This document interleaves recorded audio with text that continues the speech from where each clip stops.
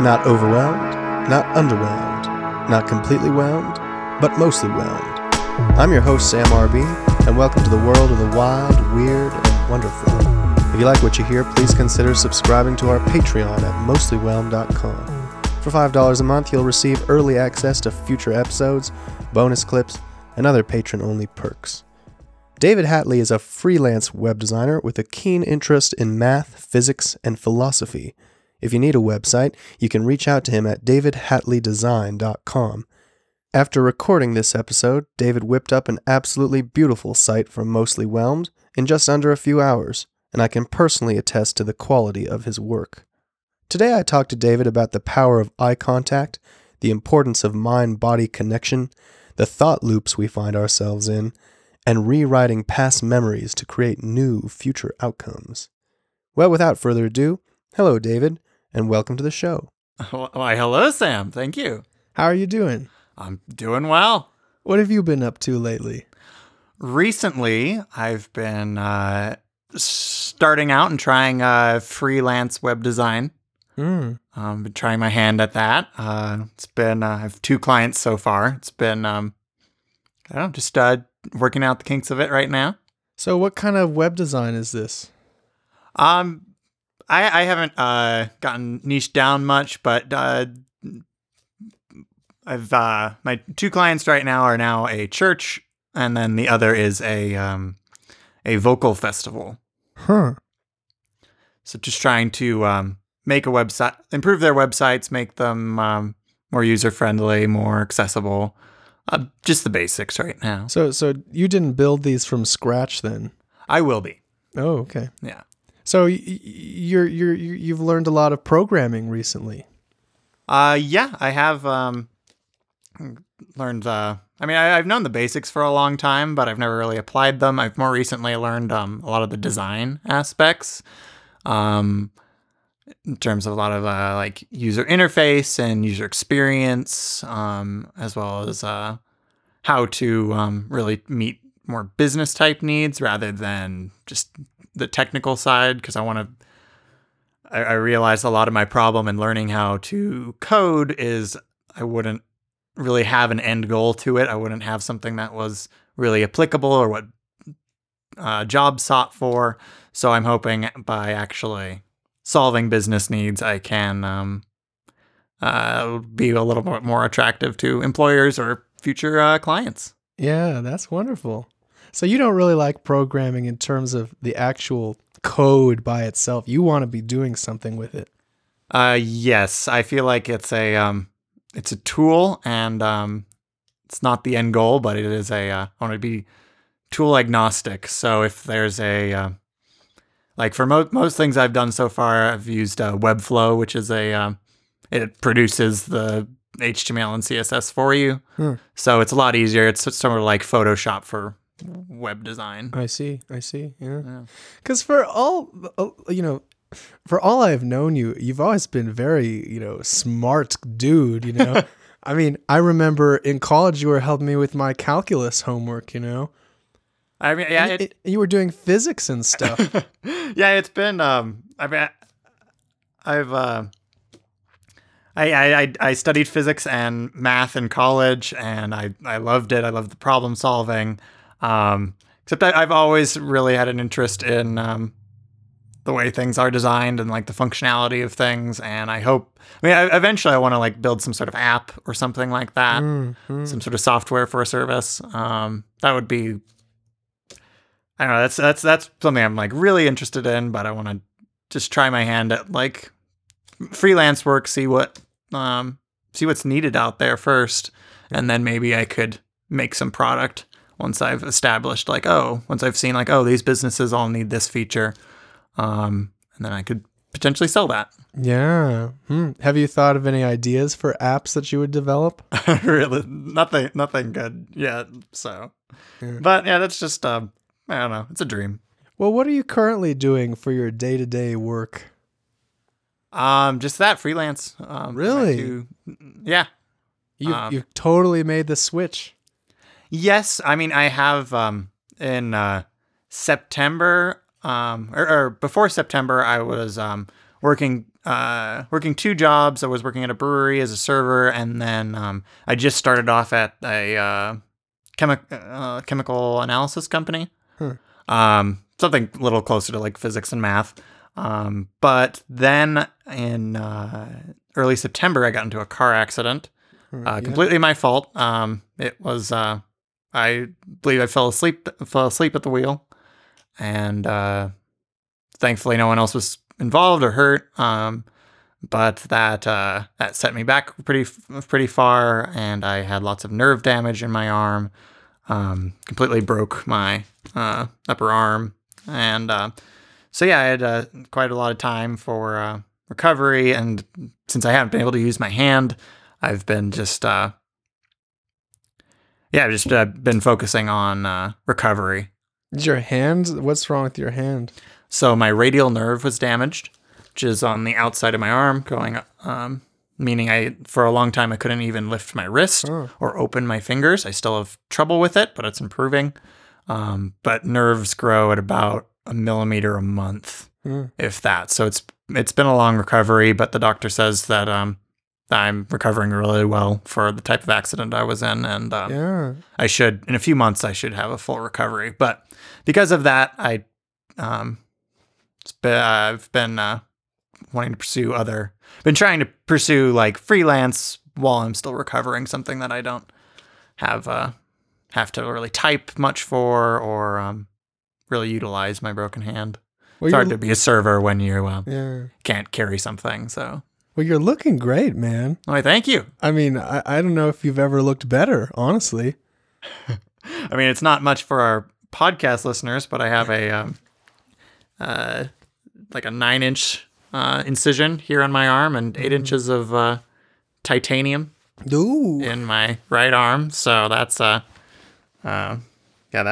maybe you can add it as a photo for the podcast. Yeah, supplemental materials. Yeah. Something like that. So, something for your Patreon followers. I need to find a way to get one Patreon follower. It's still waiting. Sorry, you really gotta still waiting on those. Do that marketing and selling. I mean, I'm sure once you have, you don't have many episodes so far, so maybe once you show have a little bit more, show them that I'm really serious about this. Yeah, a lot of people only get a few episodes in, so. Oh, really? We'll see. Oh, yeah. I remember there's some statistic that like 90% of podcasts don't get past the first 10 episodes or something, and then 90% of those don't make it past 100. So it's I mean, it's a commitment. So I want to be more than just an accident statistic, though. You know what I mean? I know, right? I've always found like statistics towards behavior as motivating rather than deterring. It's like, oh, that means that many people gave up or that many people had these problems, which I can solve that, Yeah. Well, you're not just a mathematics man. You're also a husband and a father. True. It's been the absolutely best decisions of my life, getting married and having a little one. How old is your little one? He is, I believe, 19 months now. Wow. Yes. Wow. So can he like talk and stuff? He's started talking. He's about just now saying some like multiple words at once. Like what? Very simple stuff. Like the other day he said red car, which was pretty exciting. He can name all his colors. He can name a lot of animals. We have like flashcards and stuff for him. He can name a lot of professions. He's I don't know. He surprises me every day with what he picks up and learns. Got to be really careful about what I say, and because he'll pick it up like a sponge. I see. Has that ever happened where he said something you weren't expecting him to? I mean, I'll like if I like say something ridiculous or say something weird, he'll like try to like he loves counting down from 3. He'll go like we'll go 1, 2, 3 or counting up. But he'll just go, and then he's just not sure what to say or do, but he knows he's supposed to do that. So, oh wow, it's I don't know, it's really cute. That must be really satisfying to see, to witness all of this. Oh yeah, it's absolutely amazing. It's a lot of work. It's like I don't know, it's like an emotional marathon parenting. It's like it's not testing in the everyday, like if you've ever babysitted a kid, like yeah, can be difficult, but it's the day in, day out where you have to like you have to really build up consistency and how you take care of them and be very dynamic. It's I don't know, it's a challenge, but I love it. How do you feel about raising a kid during the COVID times? Oh, that's hard. What challenges are there involved in this? I mean, it's in early COVID, we were like really, we were really spooked and we were very closed off. Like wipe our groceries down with bleach and just like the whole 9 yards with precautions. We didn't talk to anyone, hang out with anyone, get more than 20 feet away from or close to anybody.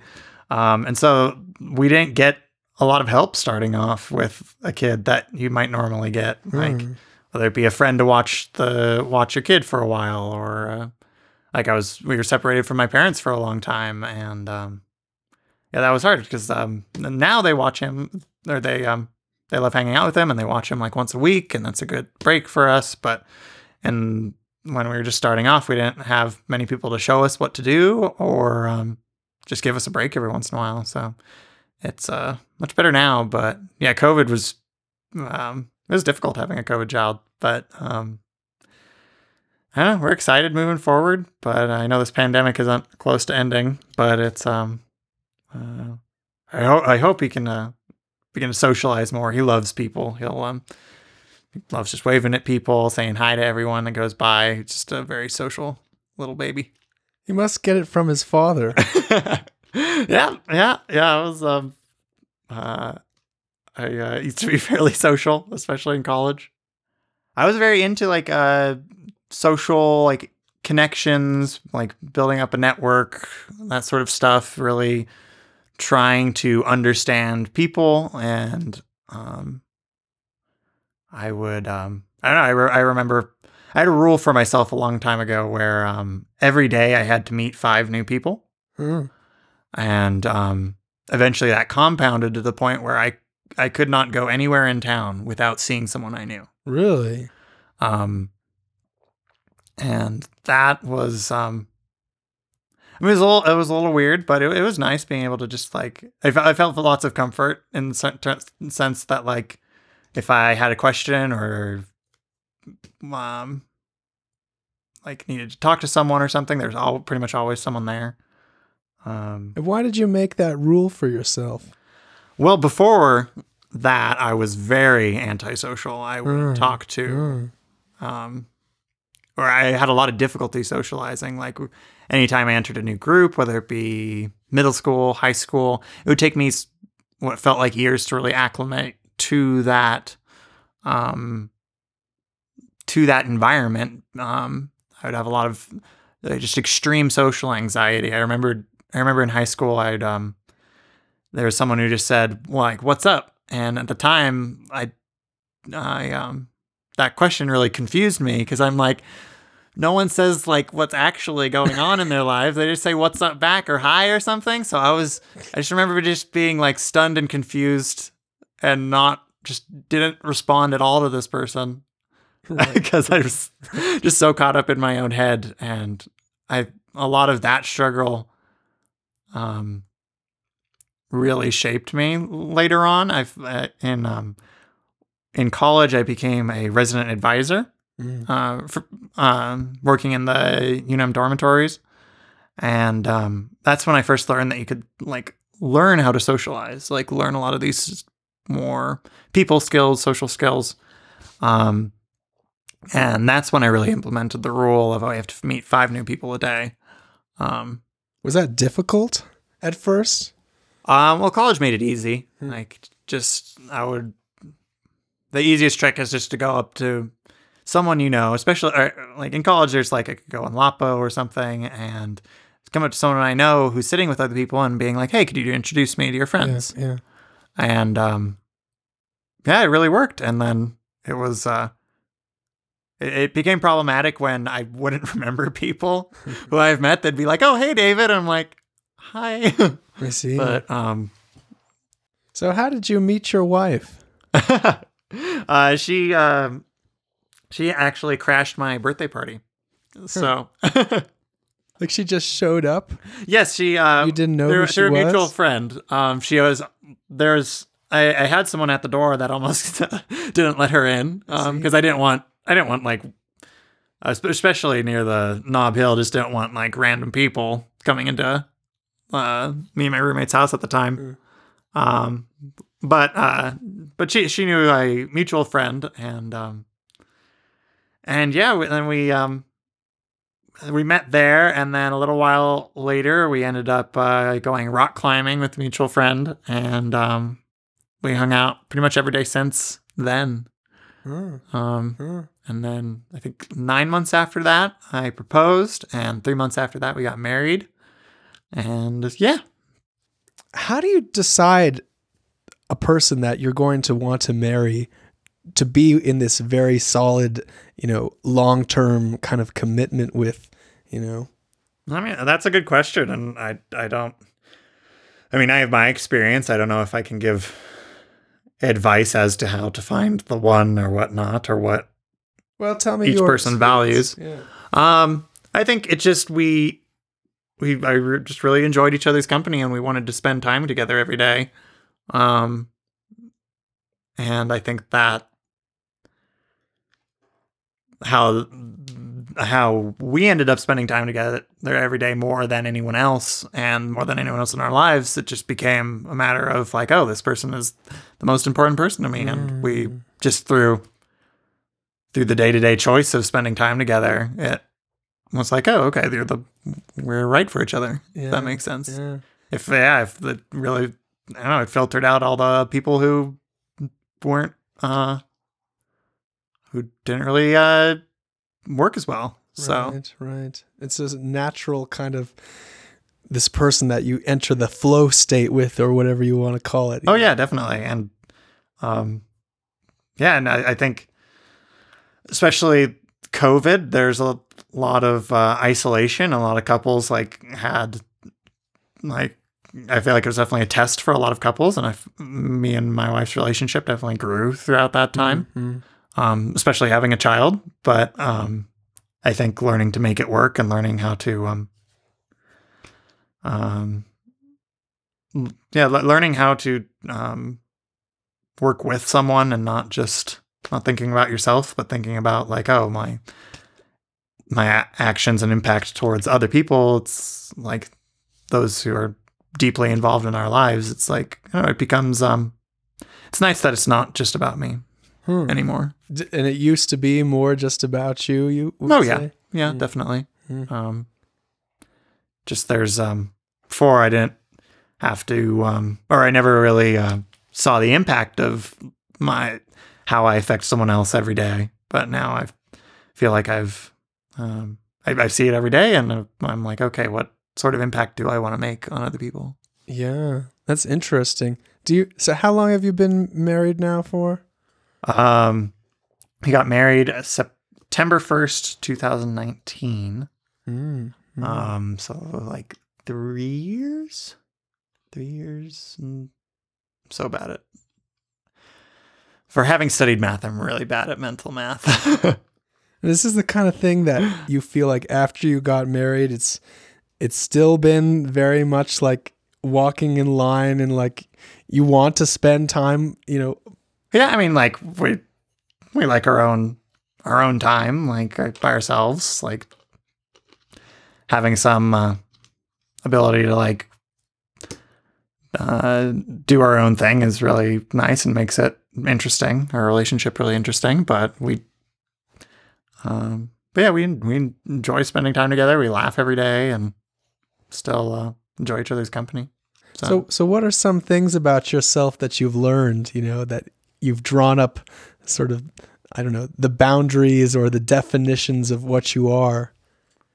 I'd say I used to live a lot in ideation, where I would just have ideas for what I would do or want to do, and now I'm like, okay, well, I haven't done those things, or I would say I would do a lot of these things, and I never did. Mm-hmm. And now it's want to focus more on like, okay, this is what I've done or what I'm doing, and have some like for like looking ahead, but not trying to identify with that as much. Like I wanted to live on the road in my VW bus, but that was just a dream. That was nothing. I never really took the proper steps to get there. So do you think that's something you would still like to do at some point? It would be fun to like I've seen quite a few videos of like school bus renovations, but I don't know. that would be fun, but I don't know. That's I'll let you know if I end up actually take the whole family on a trip. Yeah, that would be great. I'd love that sort of life. And if freelance web design works out, we can do freelance remotely, then I definitely want to at least do some serious travel, long-term travel. Yeah. Live kind of, I've heard that there are a lot of programmers that live this kind of nomadic lifestyle where they just pack up their computer and go to Thailand, or they go to, wherever, all around the world and just work on their stuff. Yeah. That always seemed kind of cool to me, actually. Would you ever pursue that? I would love to do that, Oh yeah, what have you been up to recently? What have I been up to? Well, I'm doing this podcast. I don't know if you've ever thought about this, but I really do believe, the more podcast episodes I've done, it's about just being completely as present as you possibly can to the other person who's speaking, I want to, on some level, become you when you're talking to me. I want to dissolve into, what it is that you're saying, and for me to actually grasp it and understand it, Yeah. That's where like empathy comes in, and that's where real connection starts to form, where everything else disappears. These microphones don't exist. This room doesn't exist. It's just me and you coming closer and closer together. That and what you mentioned about eye contact earlier reminds me of a study I read, and some I would it's hard to even call it an experiment, but just some basic experiment and I did in college of there's a study that says that if you that staring into someone's eyes I believe silently for over 10 minutes can produce hallucinations. Where people can start hallucinating. I believe it was done in low light, the original experience. But there also tends to be some sort of, like you feel a very like deep, intimate connection with that person. Right. Or maybe not intimate, but you feel like very connected. And I believe that maybe like physiologically or something, there's something going on where you're in sync with that person. But I tried this with some friends where we would just stare into each other's eyes for like 5-10 minutes and try to be silent. But sometimes it was talking, sometimes it was silence, and it was really weird because then at the end of it we would ask each other questions or something like, "What am I thinking of?" And I remember this one person asked me, or I was like thinking of something, and I asked like, "Okay, what am I thinking?" And they immediately guessed a tree, which was exactly what I was thinking. And then I'm like, "Okay, which tree?" Because I was thinking of a specific one outside of the sub, and they said that tree. And then I forget who asked it, but then. I think then they asked, okay, what am I thinking of? And I'm like, okay, it's a color. And they're like, yes. And I said the color red. And they're like, yes. And so it was just like weird.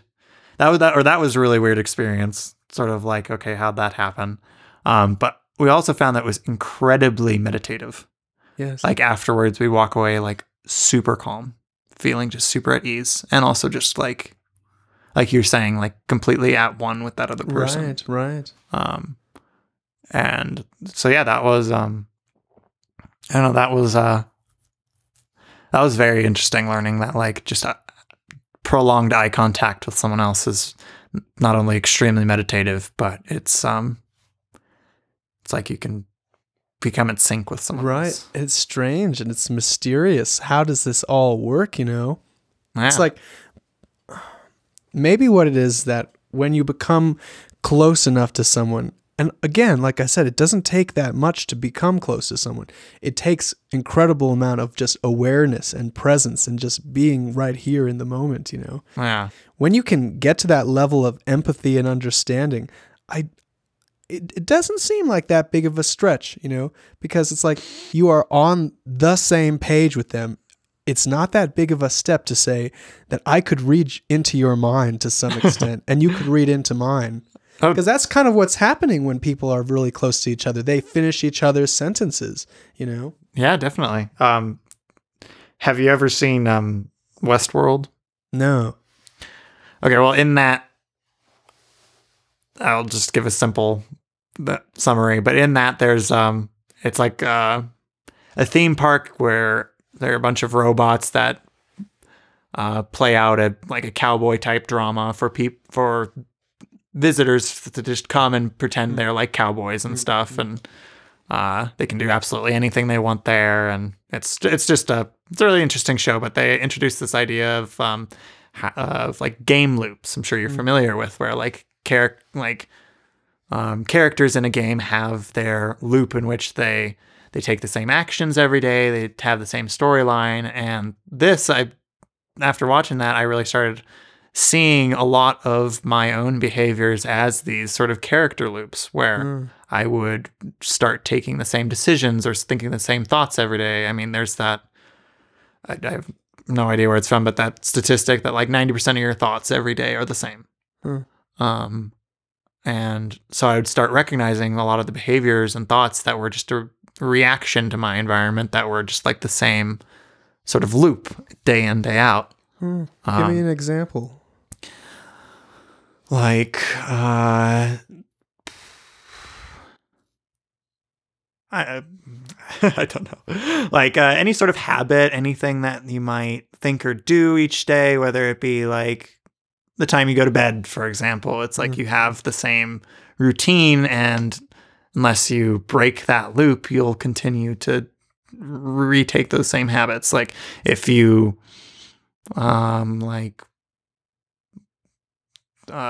always sleep in and never get to work on time, that's a loop you have to break. And then once you break, it's like you make the decision to get up early, and then you do that, but sometimes it's easy to fall back into those same loops. So but I just going back to what we were talking about, I feel like so much of day-to-day conversation is talking to a game character.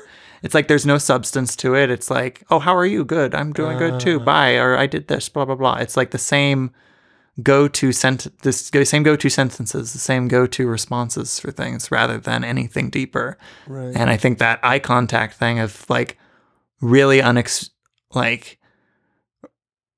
it's something that we spend so little time like actually connecting and not just our default responses to things. Right. And I think a lot during COVID and a lot of like my spiritual experiences made me aware of like, oh, hey, these are a lot of who I am are these just default responses, which I can become aware of and can alter or choose something else to do. And yeah.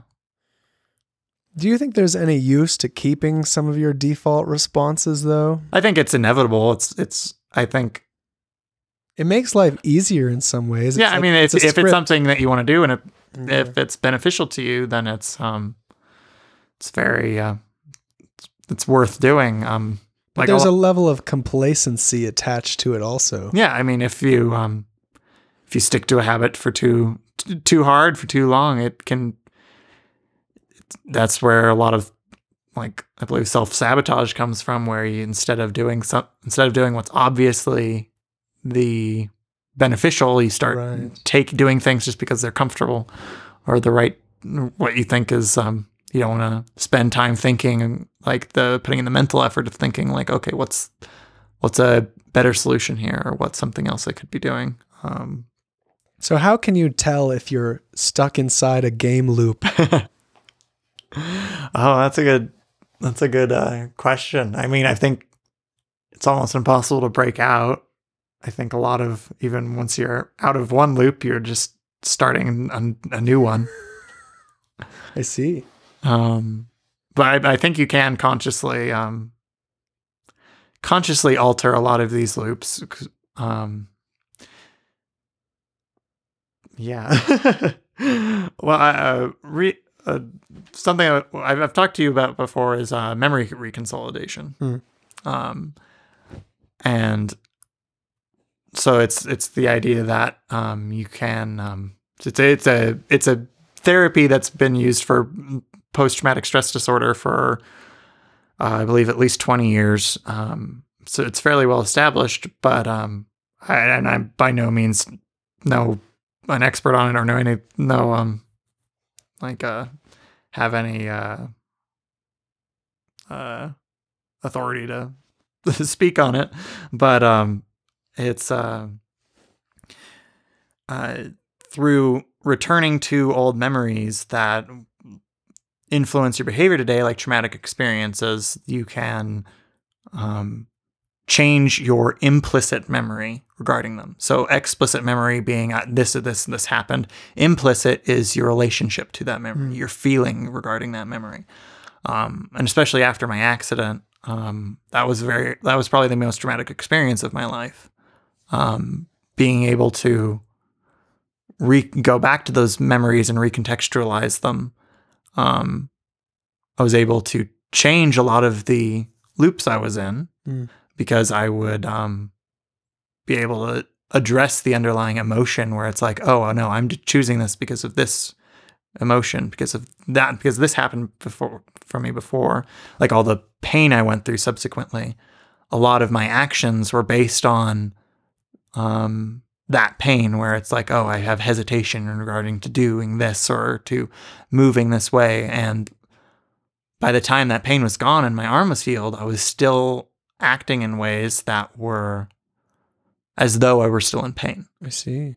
And by addressing the traumatic memories and changing my emotion towards them, I can be like, okay, I can move my arm a little more confidently. I can extend it. I can pick up more heavier things, and I don't have to be as cautious or as closed off. That sounds pretty challenging though, because I mean, oftentimes with emotions, it's not just like there's one emotion that's tied to something that is traumatic to you. It's like it's a whole complex web of different memories that are interlocked with that memory and different emotions that are, correspond to it, and then it's like, how do you untangle all of that? I have no clue. But what I would do is just before I would go to sleep, I forget the name for it, but that's at a time when you're shifting from being conscious to unconscious. Yeah. And during that time, there's a window, I think it's hypnagogic state, where your brain becomes a lot more suggestible. Yes. And I don't know if there's any research to back this up or not, but during that time, I would replay any experiences and imagine it as either a positive outcome or just at peace with what was going on. And then I would repeat that right before I was going to sleep. And I believe that doing it, especially right before bed, really accelerated the memory consolidation. And then instead of feeling so like, oh, I have to do this, XYZ, or I have to do this, It became a lot easier to let that go and be like, oh, wait, I want this outcome. I want to do this so I can Right. And it's almost like you went through real trauma in that accident. You really like hurt yourself physically in a lot of ways. But Yeah. also it left like kind of an emotional, mental scar that had to heal as well. Yeah. And I mean, from what I researched about it, you can very consciously know you've gone through trauma, but it can be very difficult to actually recognize the way it's affecting you.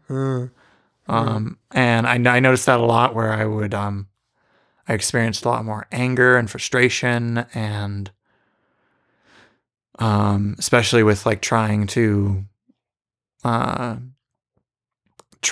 like do things again and challenge myself again. It was so difficult to try to move my hand properly again that would lead to so much anger and frustration, and I would find myself getting angry and frustrated when the situation doesn't really make sense to call for that.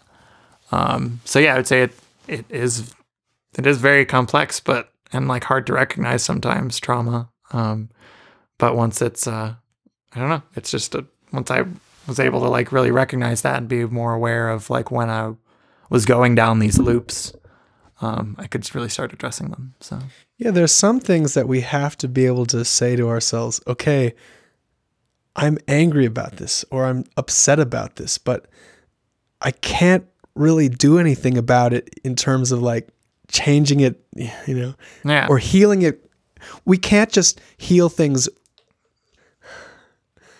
like in a split second, just because we say, I want to be better doesn't mean we're actually better. Yeah. And just because you say, oh, I'm going to do this, this, and this, doesn't mean you're going to. So. But it is a practice. And if you have patience with it, over time, you'll start to see the results of your discipline toward it.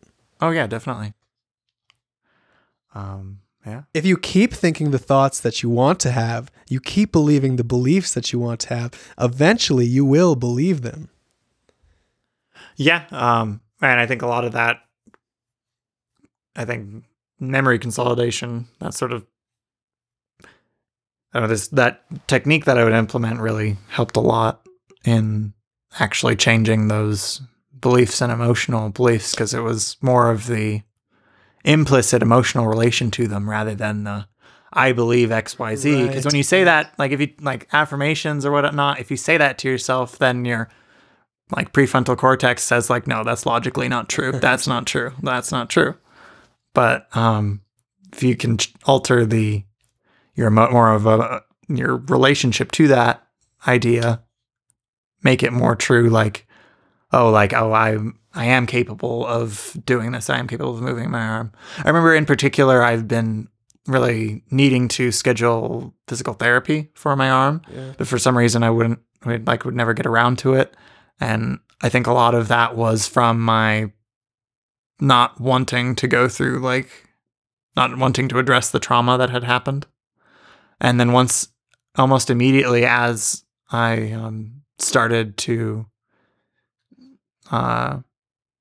revisit the trauma and try to change my relationship to it emotionally, I found myself just starting to take those actions towards healing more. And I would imagine myself with my arm fully functional as I was falling asleep. And then I would realize, oh, wait, this is something I really want emotionally, and it's worth getting past all of this, the pain and the trauma.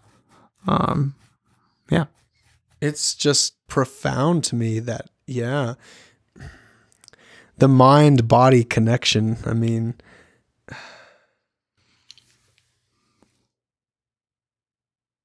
you were familiar with the works of William Reich? I've heard his name. I don't remember, though. Well, he's somebody who believes very much in that idea that basically all neurosis any neurosis that you could have ultimately will manifest itself in a physical ailment. Oh, yes. I definitely, I'm fairly on the side of mentalism. Mm-hmm. Just the fact that the mind really determines or has the capability to determine a lot of things compounded. Right. So if you exercise a certain thought about something, like, oh, I am this way, like, oh no, I'm like, after my accident, a lot of it was like, oh, I'm broken. And that would compound where the point where I like wasn't using my arm fully really well. And then my muscle and tendon really started to tighten up to the point where I like because I wasn't stretching it and using it and I was looking at a sling for too long. Yeah. I would, it slowed down my recovery. I've had this thought, and it's maybe this is kind of controversial, but especially in this era of COVID where everybody's afraid of getting sick, I feel like that fear of getting sick actually, and even the fear of being sick, just compounds the illness and makes it even worse. I wouldn't go to, like, just because we're on the topic, I wouldn't go as far to say like, oh, like you can not get COVID if you believe you. Right. if you just believe you can't get it. But I do think that like living in fear of a virus, like just your emotional relationship to it in a way. Yeah. If you have a reoccurring, like continue to like worry and stress about this, that will over time negatively affect your immune system. Just all the stress, the cortisol, that will affect your ability to face like the strength of your immune system. Yeah. And conversely, if you believe that you can heal, I'm healing, then I think eventually you will. A lot of the time, And then you also start identifying with, if you identify with someone who heals, you'll identify as someone who's healthy and might take more actions towards greater health rather than like creating a more robust immune system.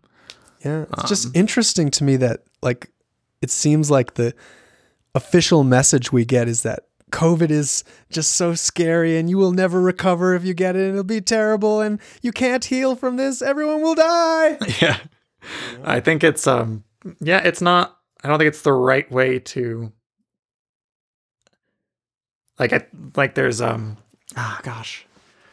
there's this guy I'm following who I'm learning sales from, Alex Hormozy, I believe. But he has this one talk where he's like 90% of communication is emotional and 10% of it is logical. Yeah. And I believe that is same with our self-talk, how we relate to our own ideas and thoughts. But yeah, we should try to be, in terms of our thoughts, be as rational as possible. Like, yes, vaccination helps, whatnot. But if the emotion behind it is like, oh, you must get vaccinated or you'll die, then it's going to stress people out. Right. It's not going to help much. But if you instead think like, oh, vaccination helps, but also like million other decisions you can make, from eating healthy to exercising to doing all this stuff, is going to impact your long-term health and your ability to fight off a virus. And to me, it just seems like the placebo effect, the fact that,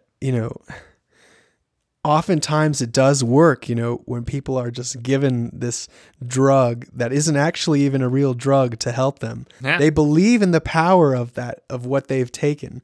And to me, it just proves that the mind is so capable of changing the body drastically. Yeah, I think, yeah. And I might even take it one step further than that. If we're going to go down this rabbit hole, perhaps the mind is capable of changing even more than just your body. Like other people's? And the whole world around you as well. Yeah. Oh yeah, definitely. I think I would agree that it, especially in compounding effects, like if your relation to other people and is positive, like if you think well about someone, then over time, your interactions with those people, you will impact. You will if you make their day a little better now, then down the line that can have a domino effect. Right. And I believe positive to the point where it's substantial. Right. And same as the inverse, where if you have a negative effect towards someone, though small, over time, that compounding, I think everything compounds. Right. Absolutely. To the point where it's like, yeah, it doesn't necessarily, like, your thoughts might not directly affect someone, but if you continually think bad about someone, even if you're nice, then over time that will compound subconsciously through that emotional communication, which is 90% of what we're communicating. Like, a lot through body language, through tone of voice, through just the context of what you're saying in. So, yeah. Yeah, and it's like, I think you're spot on with that. I mean, if you start to become more joyful presence around everybody in your life, you start to see their joy, you know? And it's amazing how much effect just a single person who has a shift, just a little bit of a shift in mindset, can have such a big impact on everyone else around them. Yeah. And there's something I've noticed, because I would, is that it's a lot of the trouble that I would have, especially with, like, I don't know, it just reminds me of, like, in parenting, like, when I am realizing that I'm thinking a lot more like, oh my gosh, like, my son's being really annoying, he's just, like, so stressful, even though I would still do the same actions, like, I would still take care of him, whatnot, but the more thoughts I would have of, like, oh, this is difficult, this is this is annoying, or like, oh, why does he have to do that and that, the more I realized that I would sort of produce that sort of behavior in him. And then I started doing the memory consolidation, just imagining us enjoying our time together more, and imagining him taking the actions that, like, imagining him learning more, imagining him doing the right thing more. The more I realized that I would expect that from him, and it could almost give rise to that behavior in him through changing my inner relationship, my inner, like, thoughts towards him. Yeah. So, yeah.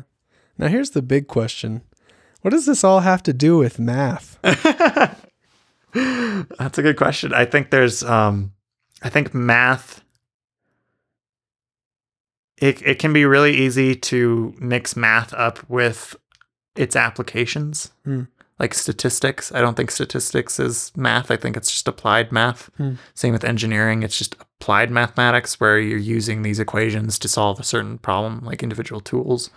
Whereas I see math itself as closer to abstraction itself, where you're able to take certain problem or pattern and abstract it to the point where you can piece it together and solve something. Yes. So I think I take that sort of framework of rigorous abstraction and try to apply it towards everything in my life, including, like, how my thoughts affect this and how they compound, or how I socialize, or how I take care of my child and stuff. Right. I should do it more, but it's you sort of start with these axioms. Yeah. You know? And it's easy to get caught up in it too. I'll get too far with it, where I have my own mental theories of how things work, when it's just haven't tested them enough. But yeah, you find a counterexample, and then your proof is wrong. Yeah. And you just have to find the theorem that holds up. Yeah, definitely. That's I notice that math and physics, it just sort of comes out more in the way I think about things, rather than explicitly like, okay, I'm gonna apply this equation to how my son does XYZ. It's more just how I think about problems. Is that your math voice? That's my math voice. No.